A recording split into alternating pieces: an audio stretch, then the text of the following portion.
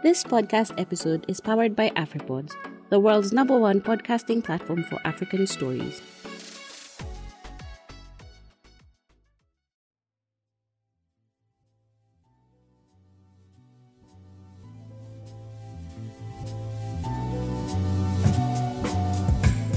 Welcome to the Candid Life podcast, where we turn our broken hallelujahs into melody lines of impact. And I am your host, Lydia Gago. Today, our topic, resilience. According to dictionary.com, resilience is the ability of a person to adjust to or recover readily from illness, adversity, major life changes. Now, why is resilience important? Resilience is important because it gives people the strength needed to process and overcome hardships. Those lacking resilience get easily overwhelmed and may turn to unhealthy coping mechanisms. Whereas resilient people tap into their strengths, faith, and support systems to overcome challenges and work through problems. To help us discuss this life-changing topic is someone who has gone through what I can only describe as life's furnace of affliction and exudes the most amount of positive energy I've seen at 4:55 a.m. Okay. She's the head coach of Orange Theory Fitness, Rochester Hills, Michigan, Diane Moggio. Before her fitness career, Diane was a dental hygienist for 25 years, and I'm going to allow her to talk a little bit about that transition in her own words. She has 2 grown kids, 19 and 21, and a wonderful second husband. Within the last 5 to 7 years, she has been through breast cancer twice, 9 surgeries in 18 months. Diane loves the summer, being outside, concerts, golfing, and hanging with friends. However, she does not like the cold weather. I'm still surprised she's still in Michigan. And her favorite exercise is a burpee. But oh my goodness, talk about the high energy and energizer bunny living. Diane, welcome to the Candid Life. It's a pleasure to have you. Thank you. I don't drink any coffee. Seriously, this is all just within you. It's just within me. Oh my goodness. I love it. I love it. Exactly. Okay. Before we go any further, Diane, just tell us a little bit more about yourself, your family, upbringing, and, maybe a bit about the people who influenced you growing up. Well, I had 2 awesome parents. My mom and dad were totally influencers. I lost my dad probably a good 26, 27 years ago. He was very young. My mom's still with me. She's an amazing mother. And I've got a great brother too. So I had a really, really good upbringing. I grew up right around here in Shelby Township. I've got 2 wonderful kids. My daughter, her name is Braden. She's 21. She's very considerate, very kind. And my son is very sensitive. His name is Nash. He's 19. My daughter's working full-time. My son's going to school full-time. And I have a great second husband now. My first husband, he's a good guy too. 100% total good guy. I have nothing bad to say about him at all. He was my high school sweetheart. So I was just wondering though, what made you decide to go into studying dental hygiene? Well, now that is something that my mom, and I do remember also, but my mom has always brought it up to me. When I was little, I would go get my teeth cleaned. And I used to have the nicest dental hygienist that I just loved. Her name was Bev. And I loved her to death. And I just said, when I was about 9 years old, I said, Mom, I want to be Bev. I want to be that lady. And she said, okay, yeah, sure. Sure. Okay. And then in high school, and you have to decide, hey, I'm going to go to college. What am I going to do in life? And I said, well, I already told you when I was younger, I'm going to be a dental hygienist. So I just had it planted in my mind. My mom's like, don't you want to be a dentist? And I said, no, I want to be the lady who cleans teeth. So wow. I knew from little on that I wanted to do that. And I really, really enjoyed that career also because it gave me the opportunity to talk to people, even though people would always say to me, I can't talk to you. You have your hands in my mouth, but I gave them plenty of time to talk. It was more, we did a little bit of teeth cleaning and we did a lot of talking. I almost feel like when you are in that chair, you become so relaxed. Yeah. Everything is open. Oh, yeah. You really feel like you're in a counseling chair. I don't know what it is. There's something very trusting about just being in that position of vulnerability, but just knowing that there's somebody listening to you. Yeah. Or however long they have you there with them. So it was great. And I worked for two amazing dentists. They were super great people. And I became very, very close with a lot of my patients where I would see them outside of the dental office even. We would meet for dinner, meet for lunch, or, I'd golf with some of them. I mean, it was just my patients were my family. It pretty much was like, I built that relationship with people that I loved it. It was great. Was there an experience during your dental hygienist times that just really struck with you, or a particular patient whose interactions with you just really left a mark on you that you'll never forget? The one thing is, like, I would meet a patient when I first started, and maybe that patient was pregnant. And then they had the baby, and then they would bring their baby in when they were, 3 or 4 years old. And so I got to see that person grow up from childhood and then, like all the way up into their 20s. It was cool stuff like that. How did you transition to become a personal coach? I was actually working out at a local gym, and I was just very much so into fitness. After having my kids, I just wanted to, get myself back together. I feel like it's very important for moms to have at least 1 hour of the day for themselves to focus on enjoying their time and building their confidence of it, just having their own time. So I really got into working out. I enjoyed it. I would go every day. And then the instructor who I would take her class a lot, she was like the head instructor at this gym. And she said to me, "Hey, I need somebody to teach a class." And I'm like, "Oh, yeah, well, okay, I'll do this." So I actually went to, it was a 1-day certification where I got my group fitness certification, and she got me onto the schedule doing one class at this gym. And then it just built. I got another class, and then I got another class, and I got more people coming to my classes. And it was so much fun. So I was doing dental hygiene and coaching, cause I would only do dental hygiene 3 days a week. I worked 3 12-hour days. So I had really long dental hygiene days. And then the other days I would do some fitness. And then I started working at other gyms. And I found that was what I was enjoying more. I still loved cleaning teeth, but after 25 years of doing it, I just felt like I need a change. And it was a really positive thing for me to do, because I felt like I was also helping people. So I felt like I was helping people cleaning teeth, getting their gums healthy, getting their mouth healthy, getting them healthy. So I was like, okay, well, fitness is the same thing. I'm getting them healthy. And, it was just, so it's somewhat parallel of a career. And I slid into it, kind of not even realizing I was sliding into it. And then just kind of blossomed. And then I was working 2 gyms and then 3 gyms. And then I was trying to still clean teeth. And then I said, I can't clean teeth anymore, because when I started working at Orange Theory, I was just doing a couple days a week. And then the position opened up to be a head coach. And I said, I want to do this. I need to do this full time. And my husband wanted to kill me when I told him, I'm going to quit my dental job. And he said, "No, you're not." And I said, "Yes, I am." And I did. It was the best decision.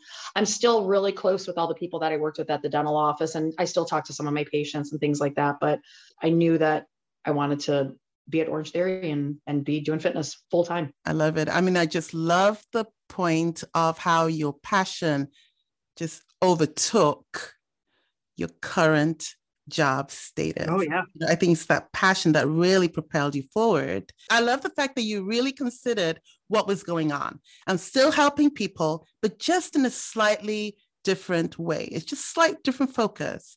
And of course, hubby couldn't stop you because you were all in. Yeah. No, I was all in. You were totally all in. I'm the person who can't sit behind a computer. I can't sit at a desk. I have to be around people, and I just love that energy, and I like to give that energy, and I like to, so it's all about. That's what life's about. That's great. So how long have you been doing this now? Close to 10 years now, because I've been at Orange Theory. It's going to be 7. And I did a couple other gyms before that for about 2 or 3 years. Yeah. Okay. I know. I love it. Folks, this is high energy. We are going to keep on going, but we need to take a little break. Coming up, what happens when life throws you curveballs? Don't leave. We'll be back in a few seconds.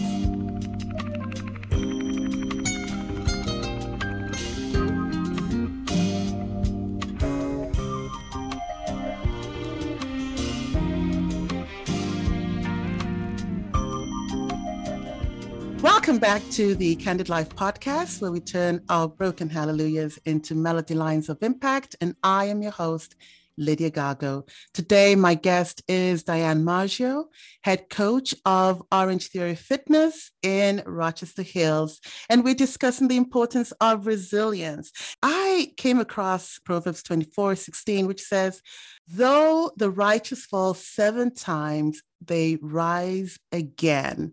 And that for me is resilience. You know, how you fall matters, but more importantly is how you get up, which matters even more.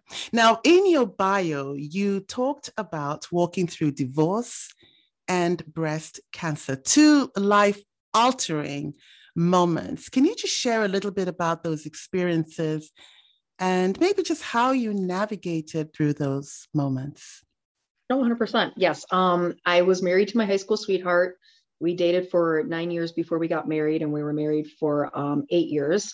And he seriously is a great guy. I don't want to say anything bad about him. He's a wonderful dad, wonderful guy, but it just separated. You know, we grew apart, and unfortunately had to take that road when my kids were kind of little of separating. We separated on good terms and things like that. No hard feelings and things like that between us. But it was challenging with 2 little kids, being on my own for a little while before I met my second husband, living with my mom for, a handful of years and things like that. But I just tried to stay positive because I knew that the kids had a great father in their life and we were still friends and things were going to work out. And it did. Everything's been great.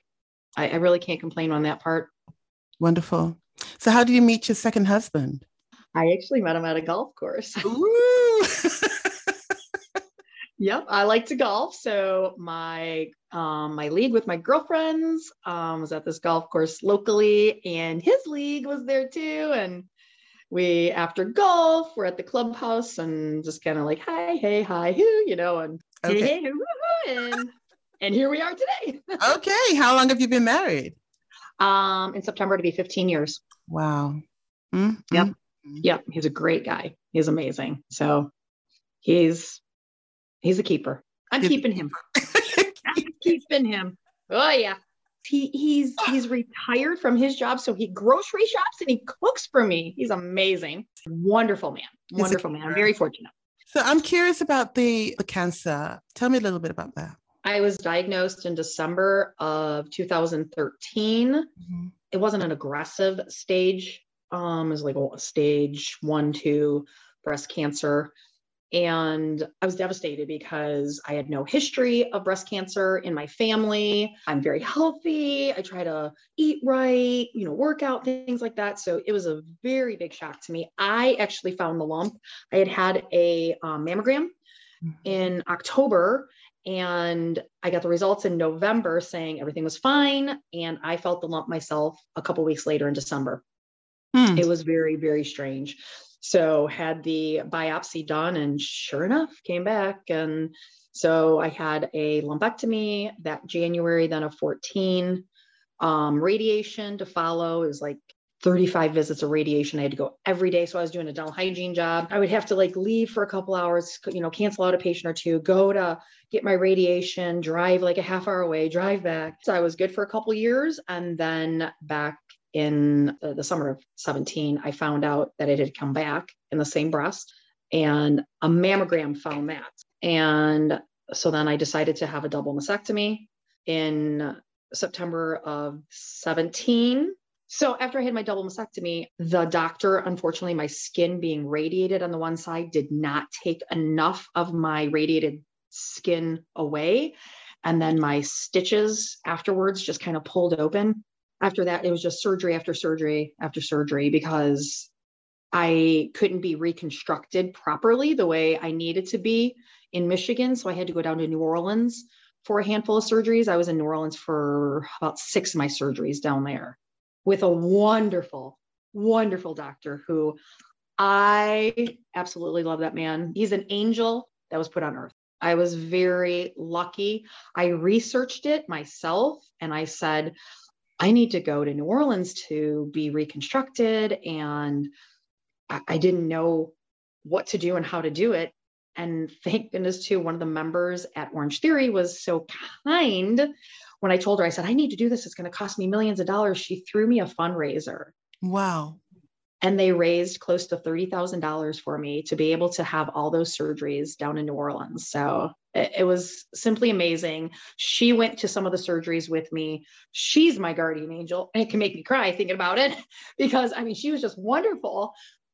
Being with me. My husband was supportive. My best friend, who's another coach at Orange Theory, super supportive people. I mean, I had the community to just knock down walls everywhere. Everybody was behind me. But after I was finished with all my surgeries, the person who threw that fundraiser for me, who made it possible for me to go through all my reconstructive to get me back to where I needed, then she found out she had breast cancer. Oh. So it was just devastating. So it was like roles were reversed and then I was there for her. And so, yeah, it was a long road, but I'm not lying to you. When you find a community of people and you stay positive and people push you to where you don't even know you can be pushed. So it was amazing. I didn't even blink an eye. It was awesome. Diane, I'm speechless. I think I am on this roller coaster of emotions just listening to that story. I mean, that is just so powerful. You're talking about angels being placed in your life. You know, they talk about people are coming to our lives for a season, a reason, and a time. And just hearing that and how truly the people loved you so much, they were able to go above and beyond, should just be there for you. I was so blessed. I'm so blessed. I'm very fortunate person. For sure. My goodness, did we just stop there? That's a lot to take in. That's my life, a lot to take in. That's a lot to take in, but so much to be grateful for. How did it feel actually having to take that decision of having this mastectomy, the first time and then the second time?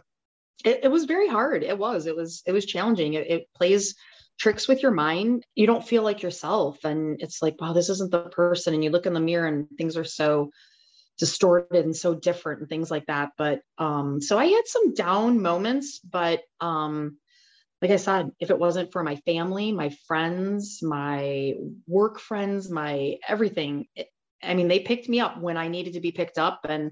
And that's what I hope to do for other people in life also. That's good. Okay, Miss Diane, I came across a quote which says, "It's not the strongest of species that survive, nor the most intelligent, but the ones most resilient and responsive to change." And this is by our good friend, Charles Darwin. What are your thoughts on that? I 100% agree. I mean, I'd like to pretend that I'm strong, but I'm not. I'm definitely not that intelligent, but I feel like it's very important to be resilient and to accept change, because I accepted change in my life a lot of times. And a lot of times it's been for the positive. I mean, at the time you go through things, you think it's the negative, but no, you have to look at things. Things could always be worse in life, and you have to be positive that there's a change for a reason. And you have to go with it and find the positive in it.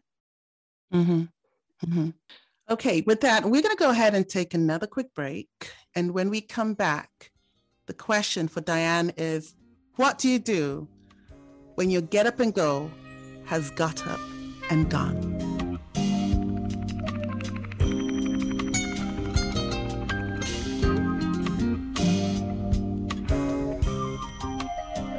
Welcome to the Candid Life podcast. When we just left off, I left Diane with something to ponder, which was, what do you do when your get up and go has got up and gone? Diane, what do you do?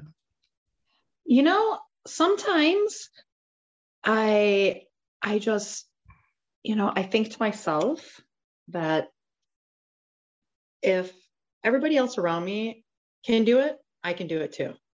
Mm-hmm. And I just continue to push myself. And I sometimes push myself sometimes too hard. My Mm-hmm. husband's always like, you need to stop. You need to take breaks.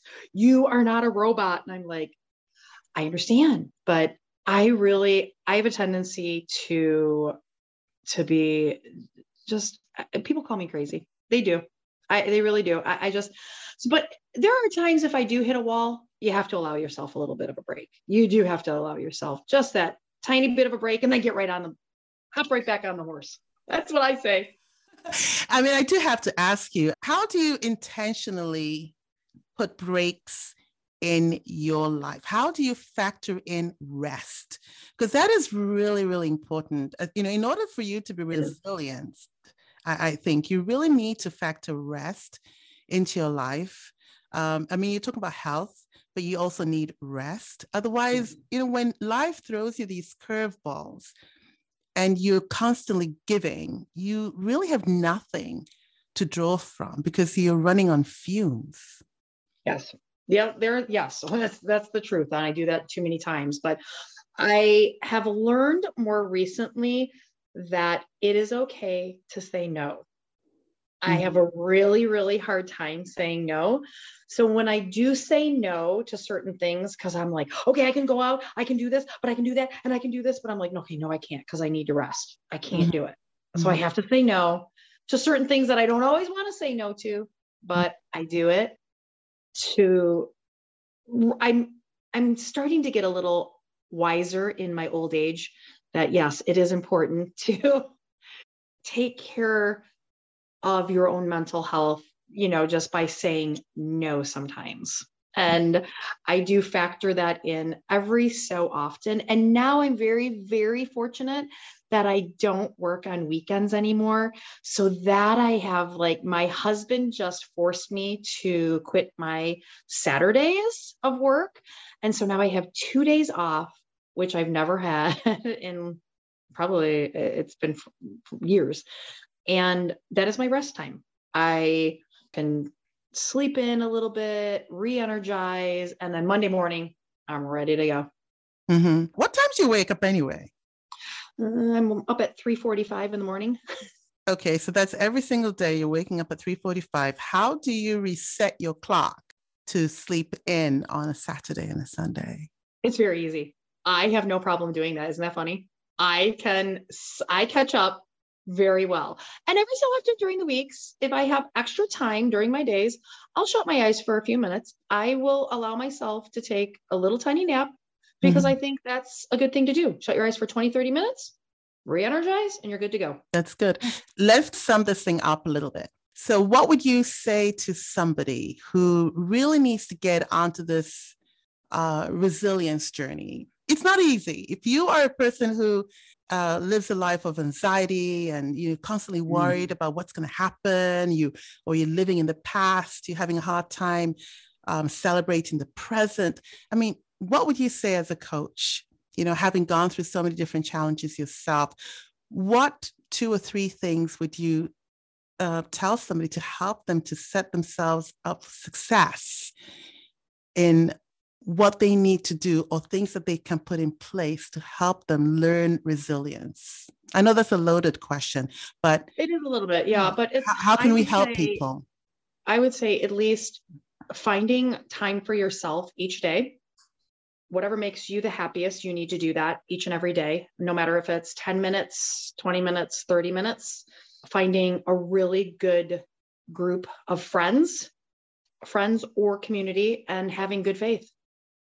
I think all those things will help you to stay positive.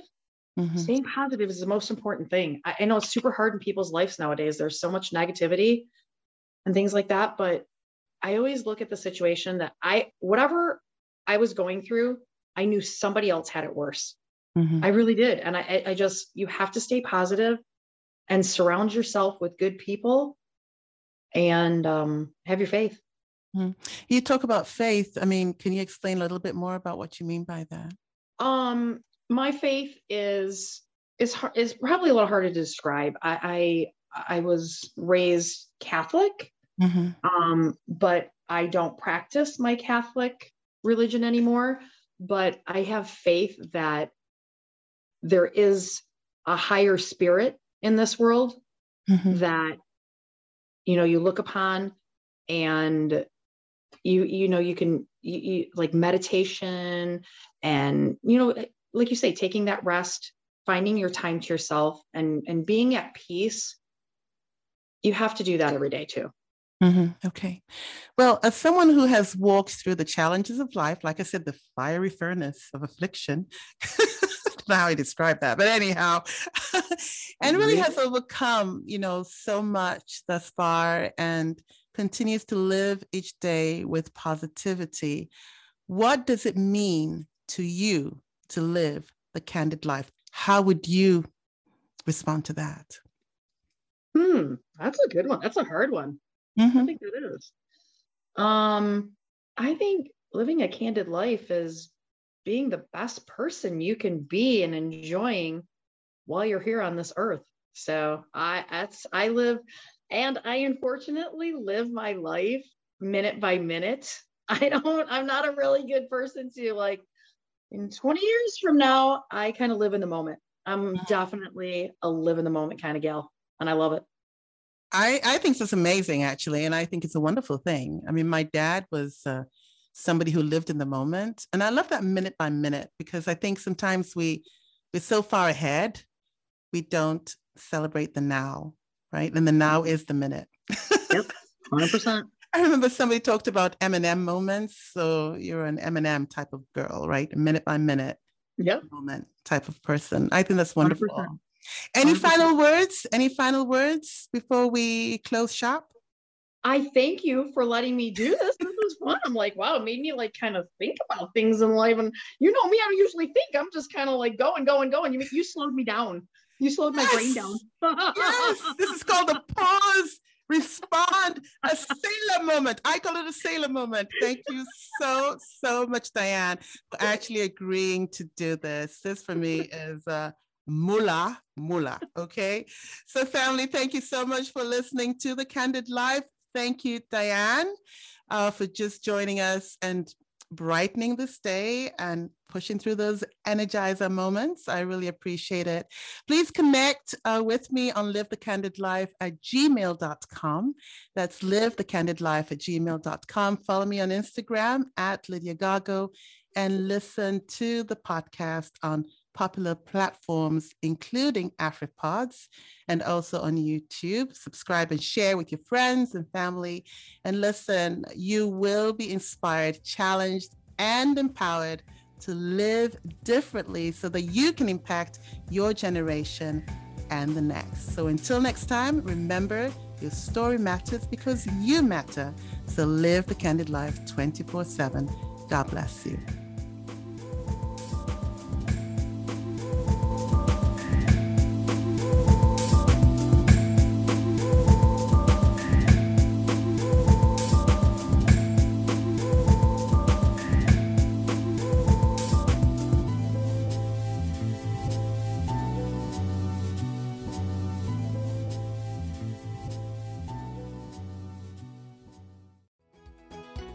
Inaendeshwa na AfriPods.